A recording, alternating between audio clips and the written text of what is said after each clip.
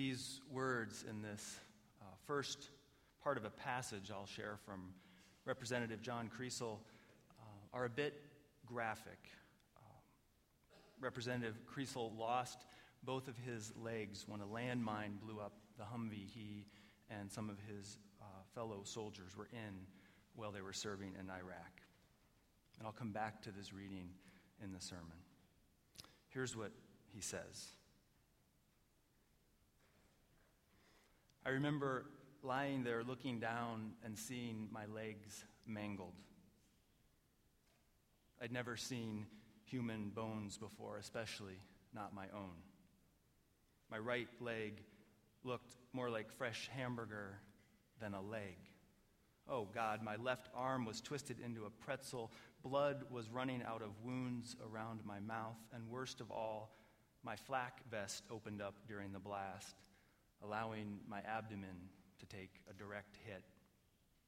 I thought, my life is going to end.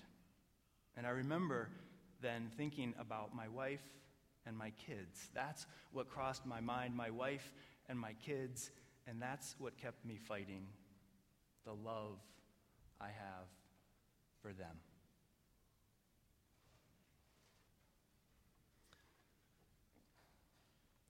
On this Memorial Day weekend, it seems important to acknowledge and to recognize those here in this congregation, those who have served or have a connection to one who has served our country. And so I would ask you, if you are currently serving, if you are a currently serving member of the armed forces or the reserves, I would ask you to stand or to raise your hand.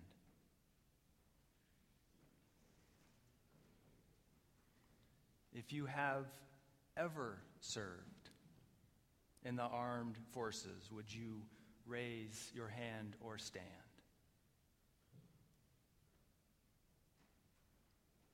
If you are the parent of a person who is currently serving in the armed forces or the parent of someone who has served in the armed forces, would you please stand or raise a hand? And those of you that had a hand up, please keep those hands raised or standing. If you are the parent of one who serves.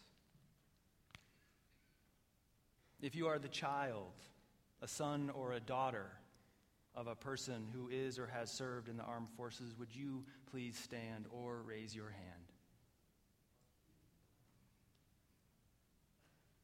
If you are the spouse or partner of a person in the armed forces, would you please stand or raise your hand?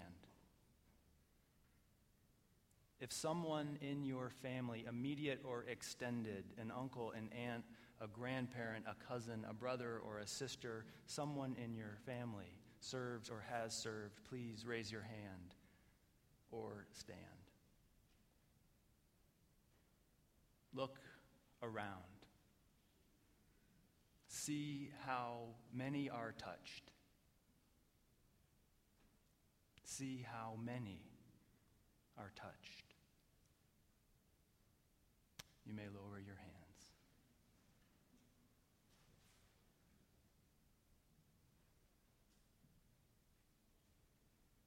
It's interesting. It's shocking. It's powerful, perhaps not surprising, how many of us are connected. How many of us are connected to those who serve or have served our country. My grandfather served in World War II. He was on a submarine. That is my immediate connection. But I have Unitarian Universalist colleagues, ministers who serve as military chaplains, who see it as their calling to serve men and women, whatever their religious beliefs or preferences, to serve those men and women in the armed forces. It is striking and powerful to see your hands in the air, to know many of us have that deep connection. And yet, even though tomorrow is Memorial Day, it is the 3-day weekend, and the gigantic flags and the paper and the sale selling mattresses and garden furniture. It is the cabin getaways and the beer and the boating and the parties more often that come to mind when we think about Memorial Day, isn't it? Not for all of us, of course. But many of us, and I will include myself in this, many of us don't often take the time to really think about the soldiers who are coming home, the ones who aren't coming home, what it means. We don't think about those who serve.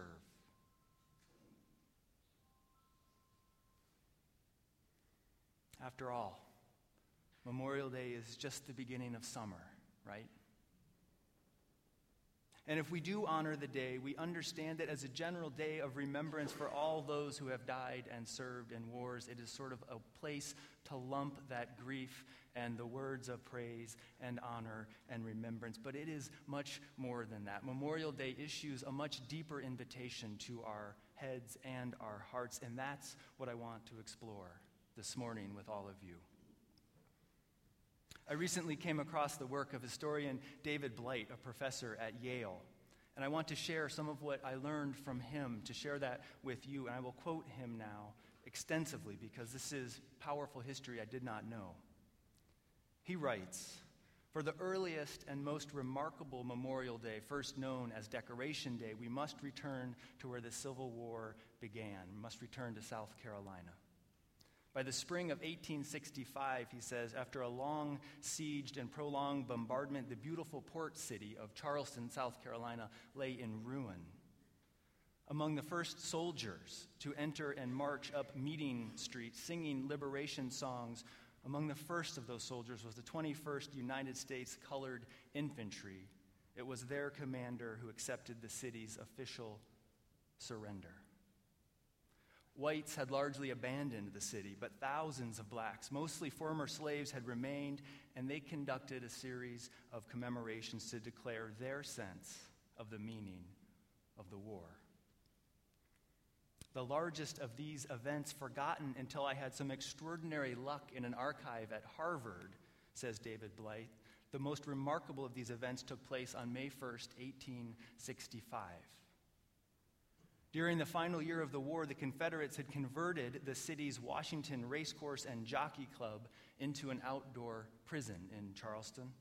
Union captives were held there in terrible conditions in the interior of the track. It was sort of an open-air prison. At least 257 died of disease and were hastily buried in a mass grave behind the grandstand. After the Confederate evacuation of Charleston, black workmen returned to the site, reburied the Union dead properly, and built a high fence around that cemetery behind the grandstand. They whitewashed the fence, and they built an archway over an entrance on which they inscribed the words, 'Martyrs of the Racecourse.' The symbolic power of this racecourse and jockey club, the symbolic power of that place, was not lost on these freed men. They knew it was where the wealth and the influence and the power had formerly resided. And so they, in cooperation with white missionaries and teachers, they staged a parade of 10,000 people onto that track. A New York Tribune correspondent witnessed this event and described it as a procession of friends and mourners as South Carolina and the United States had never seen before. Imagine this, 10,000 strong. The procession was led by 3,000 black school children. They were carrying armloads of roses, and they were singing the Union marching song, John Brown's Body. John Brown, of course, was a well-known abolitionist. Several hundred black women followed these 3,000 black school children. Those women had baskets of flowers and wreaths and crosses to decorate these graves with. Then came black men marching in cadence, followed by contingents of Union infantrymen. Within the cemetery enclosure, a black children's choir sang, "We'll Rally Round the Flag." They sang the Star-Spangled Banner, and they sang spirituals before a series of black ministers read from the Bible. Can you see this in your mind's eye, these children and women and men and Union soldiers gathered in this place? Historian David Blight continues. He says, the war was over and Decoration Day, what we now know as Memorial Day, he says, had been founded by African Americans in a ritual of remembrance and consecration. The war, this group of 10,000, the war they had boldly announced had been all about the triumph of their emancipation over a slaveholders' republic. The war had been about the triumph of their emancipation over a slaveholders' republic, and not about states' rights or defense of home, nor merely soldiers' valor and sacrifice. That's history I didn't know. Maybe some of you knew that, and clearly Memorial Day has evolved since then, rapidly since then. In fact, there's a reason for that. In quick order, after this gathering of May 1st in 1865, the nature of Memorial Day began to change. It became a tribute, perhaps fittingly, to soldiers on both sides and to the reunion of the North and the South after the war. There were still voices during that time, as journalist Adam Cohen reminds us, including Frederick Douglass, who insisted that Memorial Day should be about the battle between slavery and freedom. But the drive to make the holiday a sort of generic commemoration of the Civil War dead, that won out. Cohen continues, this new holiday was more inclusive and more useful to a forward-looking nation, eager to put its differences behind it. But something important was lost, he says. The recognition that the Civil War had been a moral battle to free Black Americans from slavery. Today, I want us to know and remember that history. I want Memorial Day to be about more than just honoring the dead and leaving it at that. Memorial Day can also be a day for truth-telling. And in that spirit of truth-telling, I want to lift up just a few truths. I want us to remember that one of the first U.S. soldiers to die in Iraq, Jose Gutierrez, was not, at the time of his death, an American citizen. I want us to remember this Memorial Day, as journalist Mike Barber writes, that there are a growing number of men and women in uniform whose military service puts them on the fast track to citizenship. As the nation debates immigration and citizenship, thousands are signing up while still holding a green card. What this means is that many of our soldiers defend a country in which they do not have certain rights, including the right to vote for those who will ultimately send them to battle. I want us to remember that. And I want us as a people of faith to remember the true costs of war, to move beyond denial and numbness and distraction, to see clearly the financial and human costs, including the extraordinarily high rates of depression and suicide among soldiers and veterans. I want us to remember in 2009 and in 2010, more U.S. soldiers killed themselves, committed suicide, than were killed in combat. That is over one soldier a day who took his or her own life. I want us to remember that.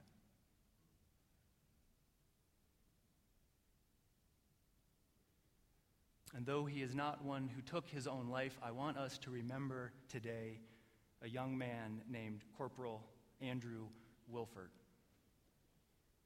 I first heard of Andrew Wilford nearly a year ago when I was at the Minnesota State Capitol as the House prepared to take a vote on whether or not to introduce legislation that would amend the state constitution to define marriage as being between one man and one woman. My wife, Juliana, and I were there on that emotional night, as were many of you, as our voices filled the Capitol as we stood for equality and freedom to marry.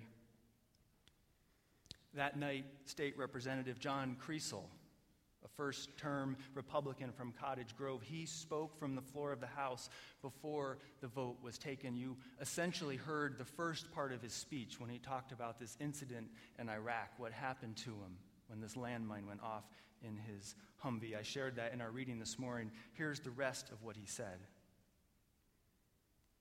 I thought that's where my life was going to end, after this landmine went off. And I remember thinking about my wife and my kids. That's what crossed my mind. That's what I was thinking about, my wife and my children, the love I have for them. That experience woke me up, he says. It changed me. Because of that experience, it made me think about this issue, this amendment they were debating, and say, you know what? What would I do without my wife? She makes me happy. Life is hard. And happiness is so hard to find for people. And so someone finds it. They find it with someone who makes them happy. They love that person. And we say to them, you can be together, you can love that person, but you can't marry them. That's wrong, said John Kriesel. That's wrong, and I disagree with it. I joined the military when I was 17 because I love this country, and I love this state, and I love what it stands for. I remember my drill sergeant telling us, all of us young 17-year-old kids, you're going to face two things, the hard right and the easy wrong. It's easy to go with the flow, to go with the current, but a lot of times that ends up being wrong. It is hard to take a stand against a group of people you may be close with, or to stand up for something that may not be popular, but it's the right thing to do. And he paused in this speech, and then he continued. He said, this amendment doesn't represent what I went to fight for. This doesn't represent that. A little bit earlier, he said, I passed this around, this photo of a gentleman named Corporal Andrew Wilford. He gave his life in Afghanistan on February 27th of 2011. He hid an improvised explosive device while keeping us safe, protecting our freedoms, giving us the right to have this debate tonight. He was gay. He was gay. I don't know about you guys, but I cannot look at this family and look at this picture and say, you know what, Corporal? You were good enough to fight and to die for your country and to give your life, but you are not good enough to marry the person you love. I can't do that. I cannot do that. I will not do that. And when my grandkids look at me, he said, and they say, Grandpa, where'd you stand on this issue? I'll be proud to look at them and say, you know what? I was on the right side of history. I was on the right side of history.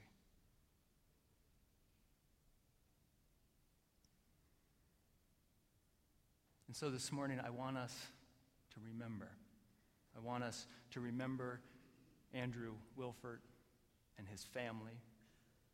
I want us to know and remember that after that marriage prohibition amendment was put on the 2012 ballot in Minnesota, Andrew's parents, Jeff and Lori Wilford, they created Andrew's Round Table, an organization dedicated to having civil discussion about same-sex marriage, about freedom and the Constitution, and an organization dedicated to ultimately defeating the amendment in November.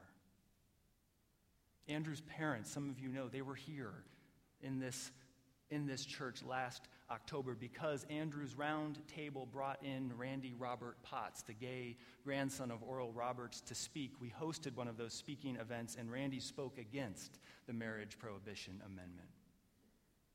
On that night, Lori and Jeff also spoke to us. They reminded us that Andrew and everyone who serves in the armed forces takes an oath to support and defend the Constitution of the United States.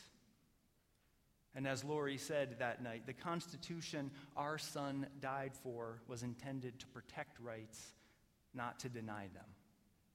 He died protecting rights that he himself did not enjoy, especially the right to marry the person he loved. For Jeff and Lori and countless others, the fact that this marriage prohibition amendment would constitutionally limit the rights of gay and lesbian Minnesota citizens feels like a particular slap in the face.